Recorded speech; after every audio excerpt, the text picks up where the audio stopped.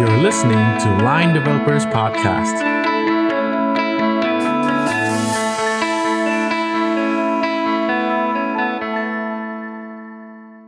สวัสดีครับ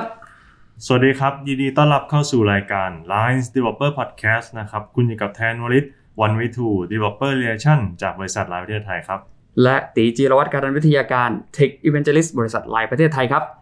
ผม EP นี้เราจะมาคุยกับ Cypress Ambassador คนแรกของเอเชียครับพี่ติว้าวเป็นคือ Developer Program นะฮะที่จะพูดถึงเกี่ยวกับ Cypress ใช่ครับก็คือเป็นเทคโนโลยี Cypress แล้วก็คนที่อยู่ในโปรแกรมนี้ก็จะเป็นคล้ายๆท่านทูตครับท่านทูตเลยครับที่จะช่วยแนะนำเทคโนโลยี Cypress ให้กับนักพัฒนาเพื่อนนักพัฒนา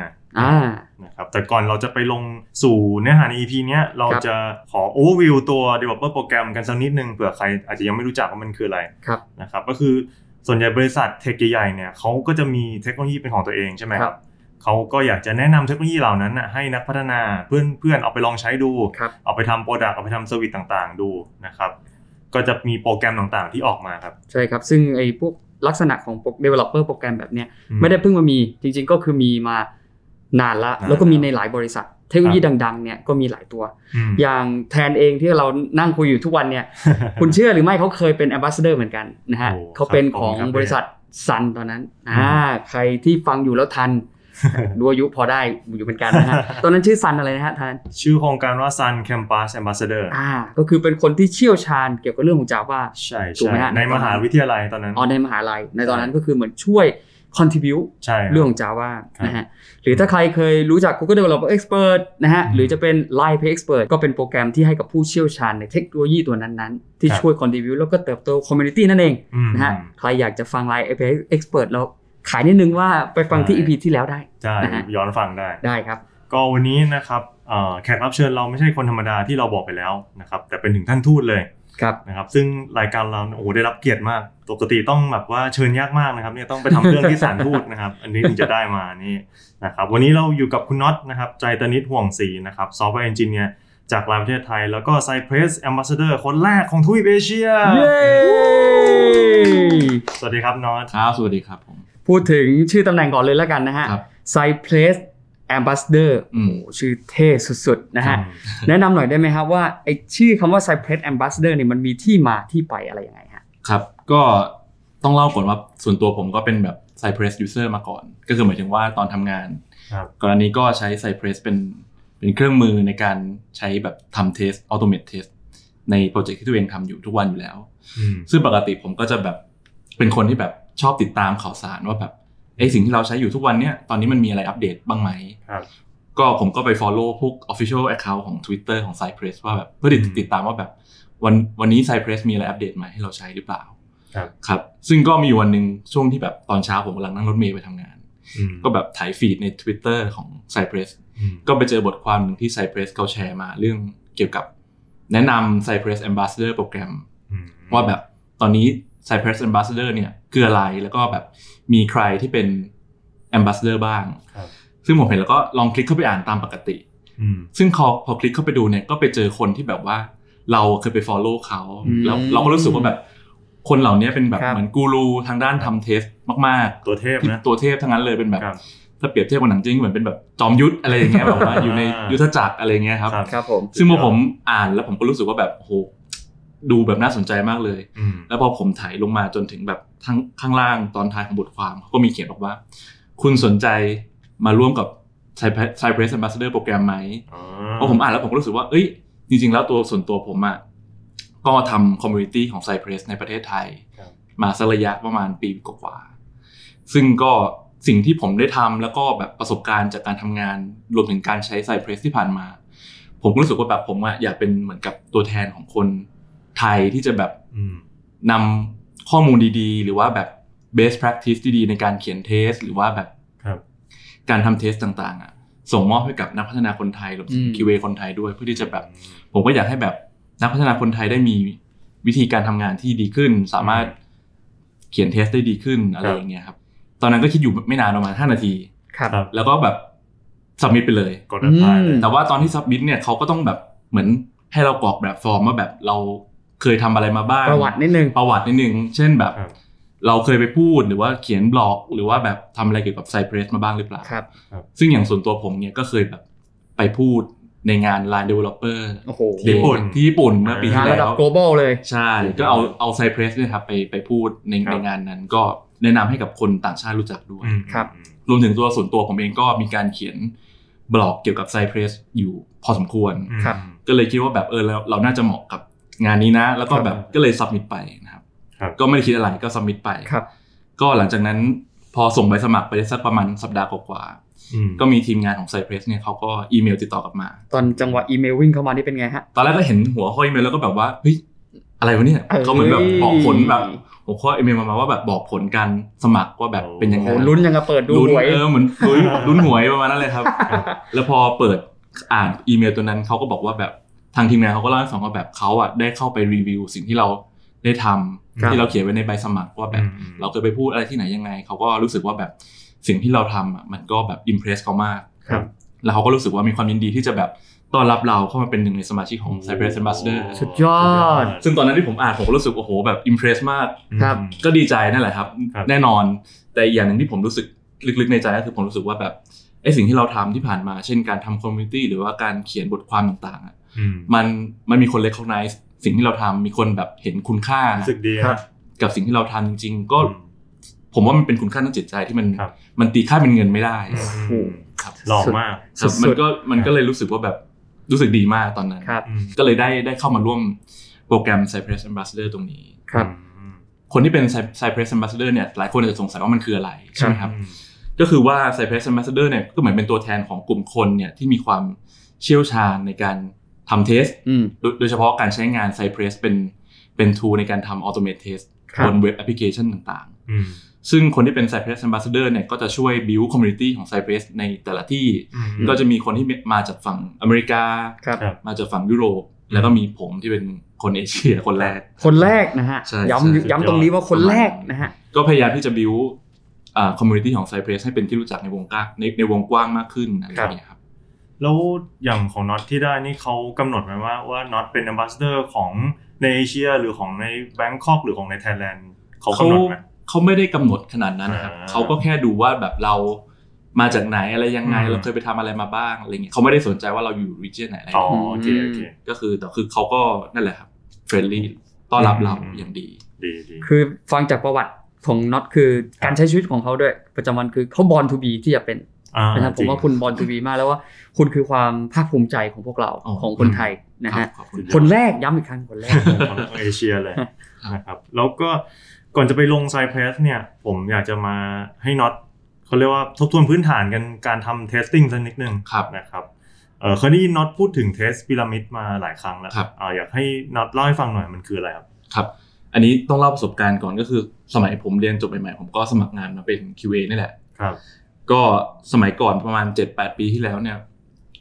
เวลาเราทำงานที่เป็น QA หรือว่าทำ testing เนี่ยผมเชื่อว่าหลายคนก็คงต้องทำแบบ manual test มาก่อนคือหมายถึงว่าแบบช่วงนั้นที่ผมทำงานยุคแรกเวลา develop ซอฟต์แวร์อันนึงกว่าจะ release ได้เนี่ยใช้เวลาในการ dev แล้วก็ test เนี่ยเป็นเดือนๆกว่าจะได้แบบออกซอฟต์แวร์สักตัวนึงเพราะว่ามันต้องแบบdev เสร็จปุ๊บQA มา manual test ค่อยๆ test ทีละข้อแล้วยิ่งแบบมีปริมาณฟีเจอร์มากขึ้นเวลาที่ใช้ในการ test ก็มากขึ้นอะไรเงี้ยครับมันก็เป็น pain point มากๆณตอนนั้นQA ส่วนใหญ่ก็คือ test แบบ black box manual black box test แบบ user เป็น acceptance test ซึ่งแบบพอถึงจุดๆนึงพอแบบฟีเจอร์มันเยอะมากๆจนแบบมันใช้เวลาตอนแรกๆใช้เวลาประมาณเดือนนึงยิ่งแบบเวลาฟีเจอร์มากขึ้นก็ยิ่งใช้เวลามากขึ้นมันก็ไม่ make sense แล้วที่จะทำถูกไหมครับก็เลยมีการ introduce พวก test automation เข้ามาในทีมตอนนั้นก็แทนการทำพวก manual test แต่ก่อนการทำ test automation คนส่วนใหญ่ก็จะ test แบบ user แบบ end to end คือหมายว่า user ใช้งานแอปเรายังไงแล้วก็ทำ test automation ออกมาเป็นแบบนั้นแต่หลังจากที่ผมทำแบบนั้นไม่ได้สักระยะผมก็รู้สึกว่ามันไม่ work จริงๆใน practical เพราะว่าซอฟต์แวร์หนึ่งอันมันไม่ได้ถูกดีไซน์มาให้สำหรับการทำเทสแบบนั้นเสมอไปผมอยากจะแชร์อันหนึ่งที่แบบเคยไปฟังอันนี้ของงาน Google I/O เมื่อปีที่ผ่านมาครับ คือเขาพูดถึงเรื่องการทำ build how to build testable Android apps ครับเขาพูดโดยคุณโจนาธานเกอริชนะครับเป็น Google Engineer ครับเขาก็พูดถึงเรื่อง testing strategy ว่าแบบเวลาเรามีแอปอันนึงที่เราจะทำ test แอปตัวนึงเนี่ยเราควรจะวาง strategy ของการทำ test ไม่ใช่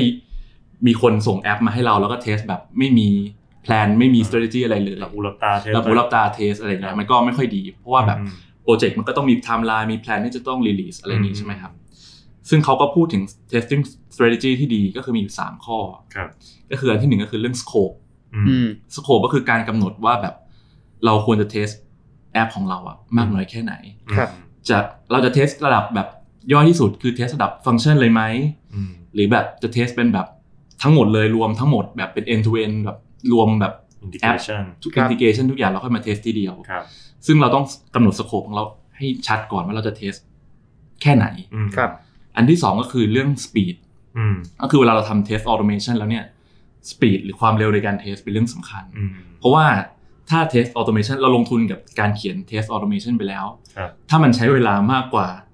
ที่ run manual test มันก็ไม่คุ้มแล้วถูกไหมครับไม่ตอบโจทย์ไม่ตอบโจทย์หรือทำมันทำไมใช่ไหมครับลงทุนก็ไม่คุ้มเสี่ยงถูกไหมครับเพราะนั้น speed ก็เป็นแฟกเตอร์นึงที่ต้องคิดให้ดีๆอันที่3ก็คือ fidelity fidelity ในที่นี้หมายถึงว่าเวลาเราเขียน test automation เนี่ยเราควรจะเขียน test ให้มันเหมือนกับที่ user ใช้งานจริงขนาดไหนอย่างที่ผมบอกไปก่อนหน้านี้ยิ่งถ้าเรา test เหมือน user จริงมากมันก็จะยิ่งใช้เวลาในการรันมากเพราะว่านึกภาพสมมติว่าแอป1อันเนี่ยรันขึ้นมามันก็จะต้องมีการต่อ database มีทำ API call นู่นนั่นนี่ login นู่นนั่นนี่เพราะฉะนั้นเนี่ยถ้าเราดีไซน์ test scenario เราให้เหมือนกับ user test ใช้งานมากขึ้นก็คือมี fidelity สูงเนี่ยครับ speed ที่ใช้งานเนี่ยที่ต้องใช้ในการรัน test เนี่ยก็จะยิ่งน้อยลงหมายถึงว่าใช้เวลามากขึ้นใช่ไหมครับสปีดต่ำก็คือใช้เวลามากขึ้นเพราะฉะนั้นคุณโจนาธานเขาก็เลยแนะนำบอกว่าสปีดกับ fidelity มันคือสิ่งที่เป็น trade off กันคือเราต้องบาลานซ์ว่าแบบเราต้องดูว่าแบบสปีดเร็วแค่ไหนเราถึงจะพอใจแล้วก็ fidelity ก็คือ test ให้เหมือนจริงกับ user ขนาดไหนที่เราจะยอมรับได้ซึ่งการบาลานซ์หาจุดที่ลงตัวระหว่าง speed กับ fidelity อ่ะเขาบอกว่าแนะนำให้ใช้คอนเซปต์ที่เรียกว่า testing pyramid ที่พี่แทนพูดถึงซึ่ง testing pyramid เนี่ยคือคอนเซปต์ที่เราสามารถใช้ในการ balance testing strategy ที่ดีได้นะครับก็จะเริ่มต้นจากถ้าเรามองเป็นพีระมิดก็คือเริ่มจากฐานรากของมันฐานใหญ่ๆเขาก็จะบอกว่าระดับล่างสุด low level สุดก็คือเราควรทำ unit test ของแอปพลิเคชันเราซึ่ง unit test ก็คือการทำ test ระดับหน่วยย่อยที่สุดของแอปเราโดยโฟกัสที่ระดับแบบฟังก์ชันหรือว่าแบบระดับ variable ในโค้ดของเราซึ่งเวลาเราทำ unit test เราก็จะแบบตัด dependency ที่มันไม่เกี่ยวข้องกับสิ่งที่เราจะ test ออกไปมันก็คงต้องมีการ mock object mock database นู่นนั่นนี่ใช่ไหมครับซึ่งการทำ unit test เนี่ยเขาบอกว่ามันทำให้เกิด speed ที่เร็วมากเพราะว่ามันไม่มี dependency อะไรเลยเราโฟกัสกับฟังก์ชันที่เราต้องการจะ test แต่มันก็มี fidelity ที่ต่ำที่สุดก็คือมันไม่เหมือน user กับใช้งานจริงเพราะว่า user ไม่ได้มาเรียกฟังก์ชันเราโดยตรง user ใช้งานเราผ่าน UI ที่เราเขียนออกขึ้นมาถูกไหมครับแต่เขาก็แนะนำว่าunit test ควรจะเป็น test level ที่เราควรจะลงทุนให้มากที่สุดก็คือควรจะมี unit test coverage ให้มากที่สุดเท่าที่จะทำได้ครับแต่ unit test อย่างเดียวก็ไม่เพียงพอเพราะว่าเราจะรู้ได้ยังไงว่าแบบสมมติว่าเราเขียนโค้ดฟังก์ชันนี้ทำงานถูกแต่จะมีฟังก์ชันอื่นที่เพื่อเราเขียนในทีมเราเขียนซึ่งอาจจะทำงานผิดก็ได้มันก็เลยเป็นที่มาของการทำ test อีกเลเวลนึงที่สูงขึ้นมาซึ่งเราจะเรียกว่าเป็น integration test integration test ก็คือการดูว่าโมดูลหรือว่าแบบฟังก์ชันต่างๆที่อยู่ในโค้ดของเราเนี่ยมันทำงานร่วมกันได้ถูกต้องไหมทำงานร่วมกันได้ดีไหม integration test เนี่ยก็จะมี fidelity สูงขึ้นก็คือเหมือนกับคล้ายๆกับสิ่งที่ user ใช้งานมากขึ้นแต่ก็จะใช้มี speed ก็จะลดลงเพราะว่ามันมี integration ระหว่างแต่ละโมดูลเกิดขึ้นครับแต่ก็ควรต้องทำเพราะว่าเพื่อจะได้ verify ว่ามันทำงานร่วมกันได้จริงแต่พีระมิดมันจะเริ่มลู่เข้ามาแล้วมันจะเริ่มลู่เข้ามาก็คืออาจจะไม่ได้ทำเยอะเท่า unit test ใช่แต่ก็ควรจะมีครับแล้วก็สุดท้ายคือยอดพีระมิดเนี่ยเขาก็จะเรียกว่าเป็น end to end test ก็คือเป็นการ test แบบ full stack เลยถ้าสมมติแอปเรามี database มี caching layer มี API มี UI ทุกอย่างเนี่ยถูก deploy รวมกันทั้งหมดแล้วก็รวมมาเป็นแอปพลิเคชันของเราที่พร้อมใช้งานการทำ end to end test ก็คือการดูว่าแบบเหมือนแบบเป็น acceptance test ว่าแบบใช้งานจริงได้จริงๆไหม database เก็บข้อมูลได้จริงไหม caching layer cache data ให้เราได้จริงไหม API ทำงานถูกต้องไหม UI แสดงผลให้ user เห็นถูกต้องไหมอะไรอย่างเงี้ยครับซึ่ง end to end test ก็คือการ test ที่มี fidelity สูงที่สุดเพราะว่ามันเหมือนกับการที่ user ใช้งานจริงแต่มันก็แลกมากับ speed ที่ใช้เวลาในการรันนานมากเพราะฉะนั้น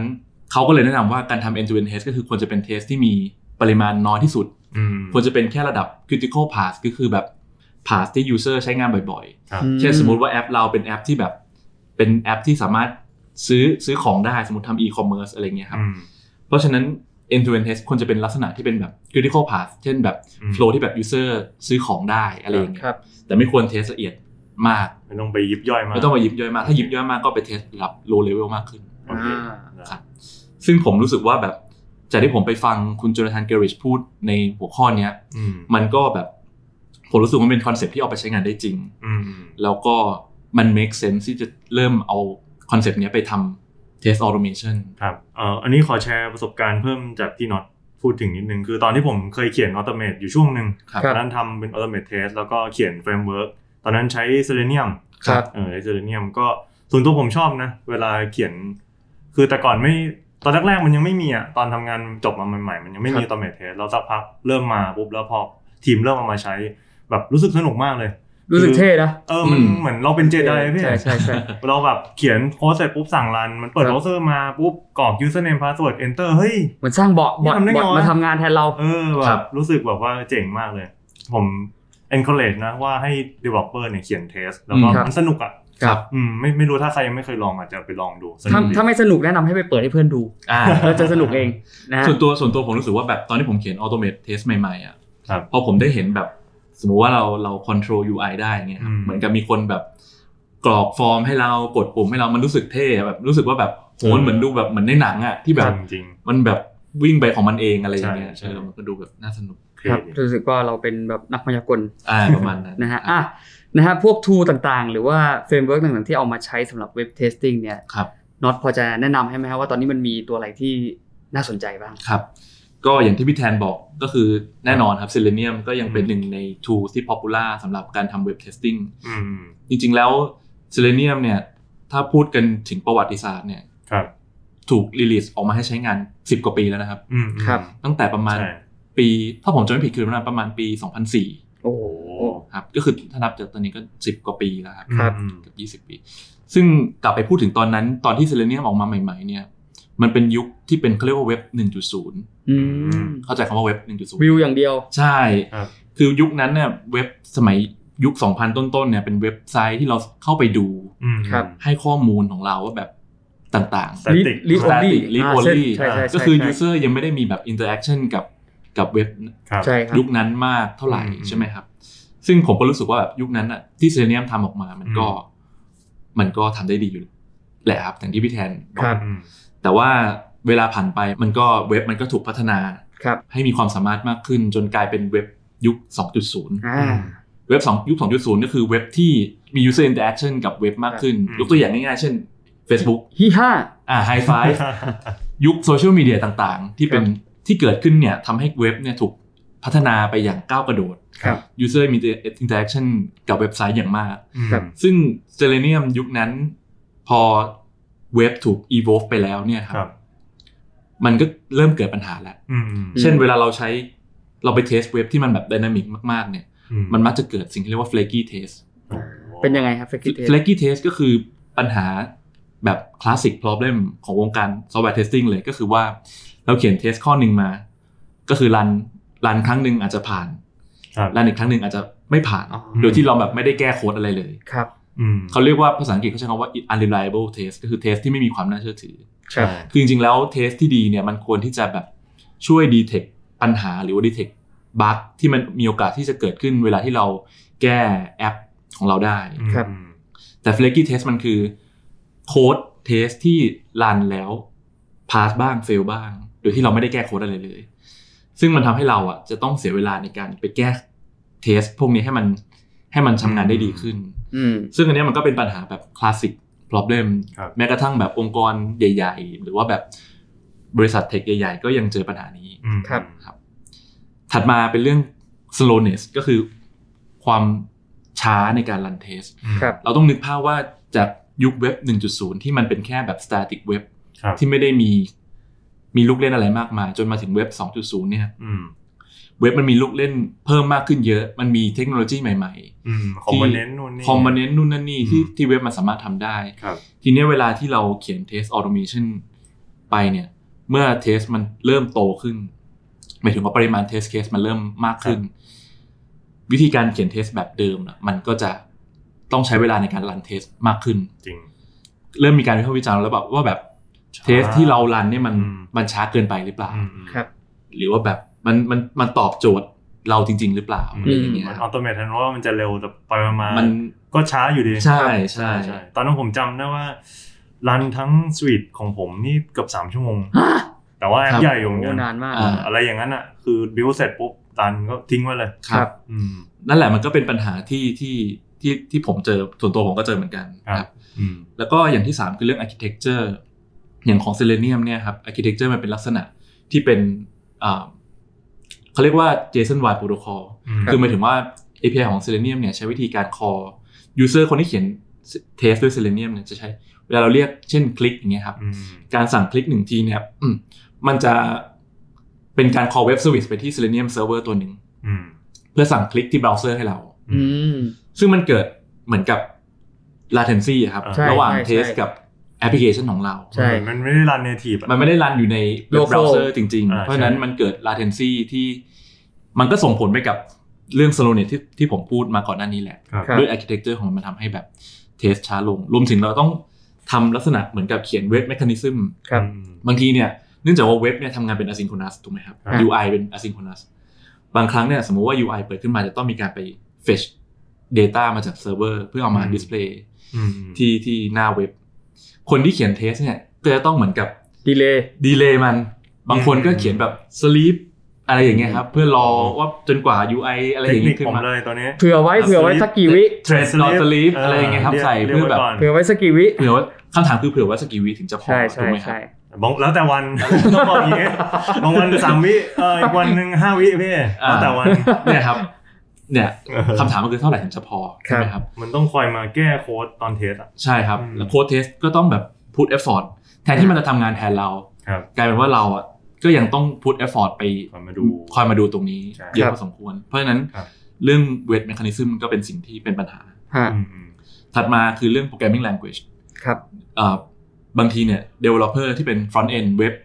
developer เนี่ยก็คงจะคุ้นเคยการใช้พวก JavaScript เพราะเขาต้องใช้ในการเขียนแอปอยู่แล้ว JavaScript เป็นสิ่งสำคัญบางทีเนี่ยคนเขียนเทสสมมติเป็น QA อาจจะไม่ถนัด JavaScript QA อาจจะเขียนด้วยแบบ programming language อื่นทีนี้มันเกิดปัญหาส่วนตัวนะผมคิดคนอื่นจะไม่เห็นด้วยก็ได้แต่ว่าส่วนตัวผมรู้สึกว่าแบบการที่ developer กับ QA ใช้เทคโนโลยี stack คนละภาษากันมันทำให้เกิดเขาเรียกว่า language barrier คือหมายถึงว่าสมมุติว่า QA งานหนักมากเลยไม่มีเวลาที่จะแบบช่วยเขียนเทส developer แทนที่จะช่วยเขียนได้ก็อาจจะไม่ถนัดสมมติว่าผมเป็น developer ที่ไม่ถนัดสมมติ QA เขียนด้วย Java สมมตินะครับแล้ว developer ก็ไม่เคยเขียน Java เขียนไม่เป็นเพราะฉะนั้นถ้าสมมุติว่า QA งานหนักมากๆเนี่ย developer ก็อาจจะช่วยได้แต่ใช้เวลานานมัน switch resource มัน switch มัน technology stack มันไม่เข้ากันนะครับมันทำให้เกิดส่วนตัวผมเรียกว่าเป็น language barrier โอเคซึ่งถ้าเราสามารถใช้ภาษาเดียวกันได้มันก็คงดีครับแล้วก็สุดท้ายตัว Selenium มันต้องใช้พวก web driver ในการ control พวก browser ต่างๆซึ่งแบบ web driver มันก็แบบอัปเดตค่อนข้างบ่อยเราต้องคอยตามอัปเดตตามเวอร์ชันของ browser ที่เราอัปเดตไปอะไรอย่างเงี้ยซึ่งถ้าบางทีแบบไม่ได้อัปเดตตามบางทีมันก็เกิดปัญหาได้อะไรอย่างเงี้ยครับโอ้ฟังดูนี่ก็มีปัญหามีข้อจำกัดในการทำเทสหลายอย่างกันนะเหมือนกันนะฮะตอนนี้เยอะอย่างนี้นะฮะเลิกเทสเลยไหมนะฮะล้อเล่นนะฮะให้น็อตช่วยท่านทูตน็อตนี่ดูอยากทายมากท่านทูต Cypress Ambassador ของเราเนี่ยช่วยแนะนำพวก tool เครื่องมือที่จะมาทำเว็บเทสติ้งเนี่ยเพื่อแก้ปัญหาเหล่านี้ ในยุคใหม่นี้เขาใช้อะไรดีก็ถ้าถามผมก็แน่นอนก็ Cypress ครับถูกต้องถามทุกคนเลยถูกต้องทีนี้ถามว่าทำไม Cypress ถึงเป็นคำตอบครับก็คืออย่างที่ผมบอกว่าเว็บมันถูก evolve จาก 1.0 เป็น 2.0 แล้วเนี่ยเทสก็ควรจะถูก evolve ตามเว็บเทคโนโลยีไปด้วยซึ่ง Cypress มันเกิดมาหลังจากที่10 ปีให้หลังที่ Selenium ออกมาแล้วกัน2014เพื่อมาแก้เพนพอยท์ที่เราพูดไปถึงก่อนหน้านี้เช่นเรื่อง architecture Cypress เนี่ยรันเป็น native ก็คือรันอยู่ในเบราว์เซอร์ของเราเลย locally คือมันฝังตัวเองอยู่ในเบราว์เซอร์นั่นหมายความว่าอะไรครับหมายความว่า Cypress สามารถ access object code ของแอปพลิเคชันเราได้ทุกตัวซึ่งมันผมส่วนตัวผมรู้สึกว่าเป็นการปลดล็อกการเทสที่แบบแต่ก่อนต้องยิงขึ้นไปฮอปนึงอันนี้คือแบบว่า native access เลยสมมุติว่าเราอยากจะเช็คว่า object ในแอปเรามันเก็บค่าถูกหรือเปล่าเนี่ยเช็คได้ครับคือ latency ลดต่ำแน่นอนแทบไม่มีดีกว่าโอ้โหเรียกว่าแทบไม่มีครับสุดยอดขายแรงมาก ถัดมาเรื่องที่เราบอกว่าต้องเขียน wait mechanism มากมายก่อนหน้านี้ thread sleep นู่นนี่บน Cypress เนี่ยมีฟีเจอร์ที่เรียกว่า automatic wait ก็คือว่าเขารู้อยู่แล้วว่าทุกคนน่ะก็ต้อง wait แทนที่เราต้องมานั่งเขียน wait เองก็ Cypress ทำให้เหมือนเอา wait ประมาณนั้นก็คือว่าเราไม่ต้อง wait เองครับผมเดี๋ยว Cypress มันจะ wait ให้อัตโนมัติสุดยอดครับแล้วก็ Cypress ก็มี UI test runner ที่ช่วยให้เราแบบสามารถเลือกได้ว่าเราจะรันเทสข้อไหนอะไรยังไงก็คือเป็น UI ที่เราสามารถแบบเล่นได้ติ๊กเลือกรันข้อนั้นนี้อยากจะสั่งรีรันได้อะไรอย่างเงี้ยครับสะดวกมากแล้วก็มันเขียนด้วย JavaScript หรือ TypeScript ซึ่งมันเป็นภาษาเดียวกับที่ developer ใช้งานเพราะฉะนั้นเรื่อง language barrier ที่ผมเคยพูดถึงมันก็น่าจะไม่มีเพราะว่ามันถ้าสมมุติว่าแบบdeveloper มีเวลาก็มาช่วย QA เขียนเทสได้ครับอีกอันนึงที่น่าสนใจคือเรื่อง debuggability ก็คือว่า Cypress เนี่ยเวลาเรา run test เนี่ยมันจะ snapshot ทุก test step ให้เราอัตโนมัติหมายความว่าถ้าสมมุติว่า test เรา run ไปแล้วมัน fail อย่างเงี้ยครับเราสามารถเหมือน trace back กลับไปดูได้เลยว่าแบบณจังหวะจุดที่ fail เนี่ย UI มันเป็นยังไงมัน snapshot ให้เราดูเลยแล้วก็ state ของแอปตอนนั้นเป็นยังไงอะไรอย่างเงี้ยครับเราสามารถ debug ย้อนกลับไปดูได้ตลอดรวมถึงมีแบบสกรีนช็อตให้เราดูสมมุติว่าเทสเรามันรันแล้วเฟลมันอัตโนมัติแคปเจอร์สกรีนช็อตให้เราโดยที่เราไม่ต้องเขียนโค้ดเลยของเจนี่มันต้องไปหาปลั๊กอินมั้งใช่ต้องไปเขียนเพื่อทำ snapshot เองครับแล้วก็มีวิดีโอเรคคอร์ดให้ด้วยโอ้โหก็คือแบบถ้าดูสกรีนช็อตยังไม่พอก็เอาวิดีโอไปดูคือรันตั้งแต่เจอร์นี่ที่เริ่มจนมาเจอพังเลยครับโอ้โหแล้วก็อย่างที่ผมบอกว่ามันสามารถ debug object ในโค้ดเราได้หมายถึงว่าตอนที่เรา trace กลับไปเราสามารถดูได้เลยว่าแบบ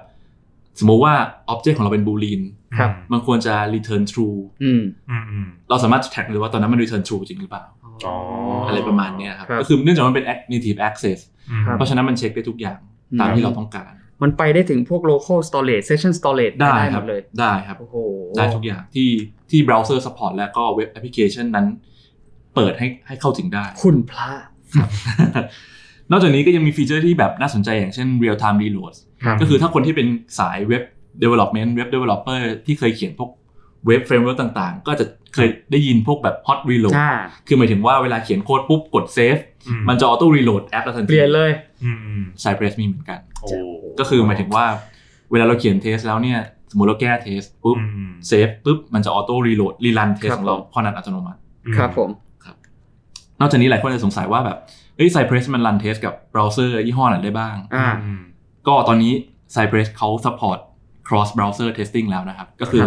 แน่นอนว่าบน Chrome รันได้แน่นอนแล้วก็บนเบราว์เซอร์ที่เป็น Chromium based browser เช่น Microsoft Edge ล่าสุดที่เพิ่ง move มาใช่ที่เราเคยคุยกันก็รันด้วย Cypress ได้และล่าสุดครับก็คือ Cypress จับมือร่วมงานกับบริษัท Mozilla Firefoxในการพาร์ทเนอร์กันเพื่อที่จะทำให้ Cypress สามารถรันเทสบน Firefox ได้แล้วใช่ได้แล้วนะวันนี้สุดยอดนะฮะโอ้โห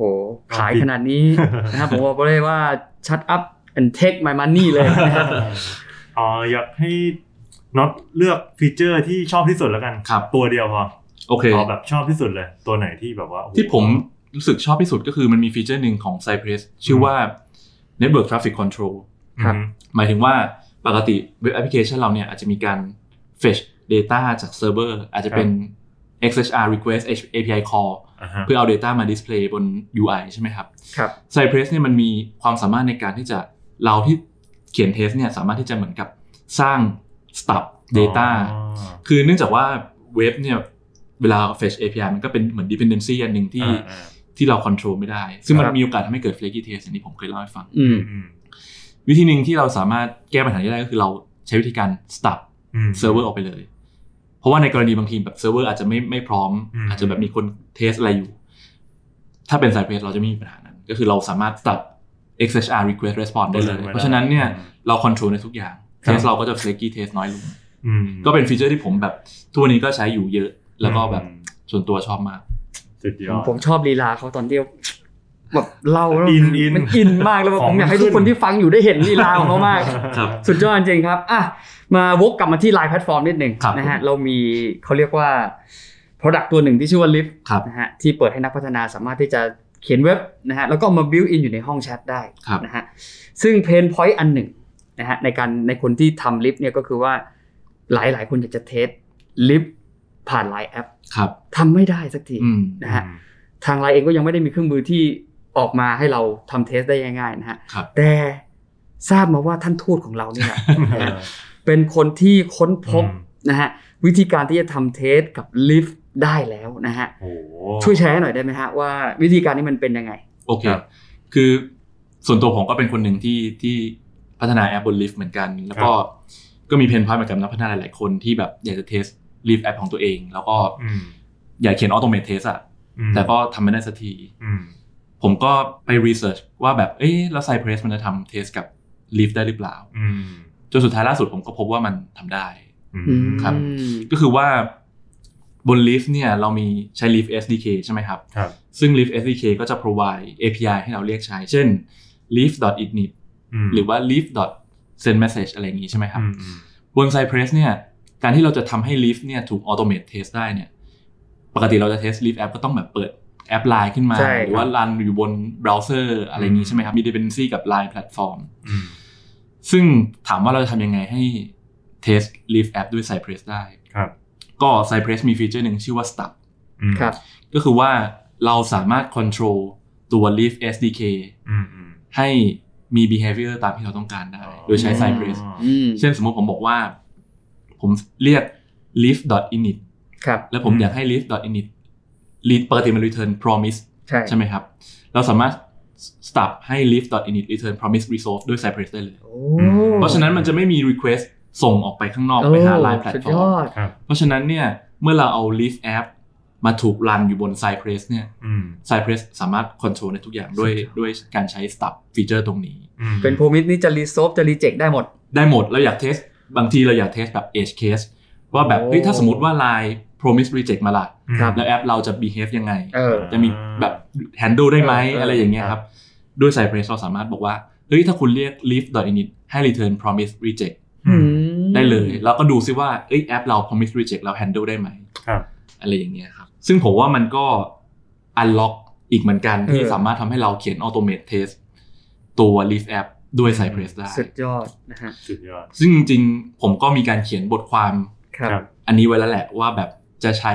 Cypress ทำ how to ใช้ Cypress เขียน automate test กับ Lift app ได้ยังไงก็ถ้าใครสนใจก็ลองเข้าไปอ่านใน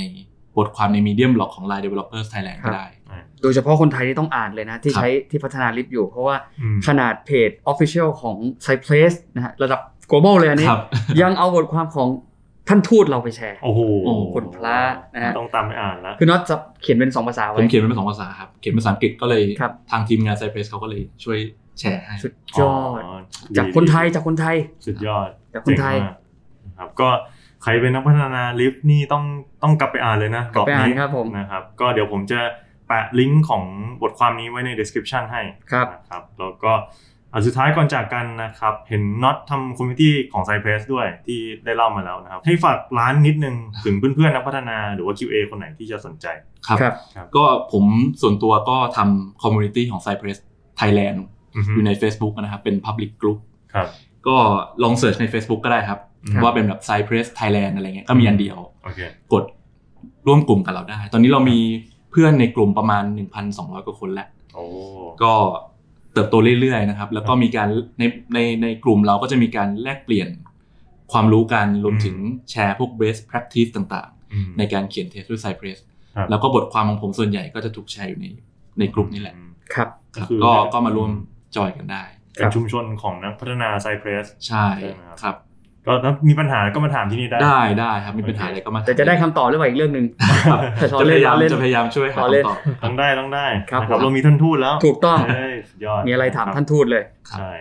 โอเคก็ฝากไว้ประมาณนี้แล้วกันนะครับสำหรับเรื่อง Modern Web Testing วันนี้ก็สนุกสนานมากนะครับได้ย้อนอดีตไปสู่ตั้งแต่เว็บ 1.0 เลยนะครับเรื่องพูดถึง Selenium พูดถึง Test Pyramid แล้วก็มารู้ฟีเจอร์ของ Cypress จริงๆหลายตัวเลยนะครับก็สามารถเอาไปทำ Automate Test กันได้นะครับหวังว่านักพัฒนาไทยจะเรียนรู้เทคโนโลยีตัวนี้แล้วก็ได้ลองใช้ประโยชน์จากมันดูประมาณนี้นะครับวันนี้เรา3คนลาไปก่อนนะครับพบกันใหม่วันพุธหน้าครับสวัสดีครับสวัสดีครับ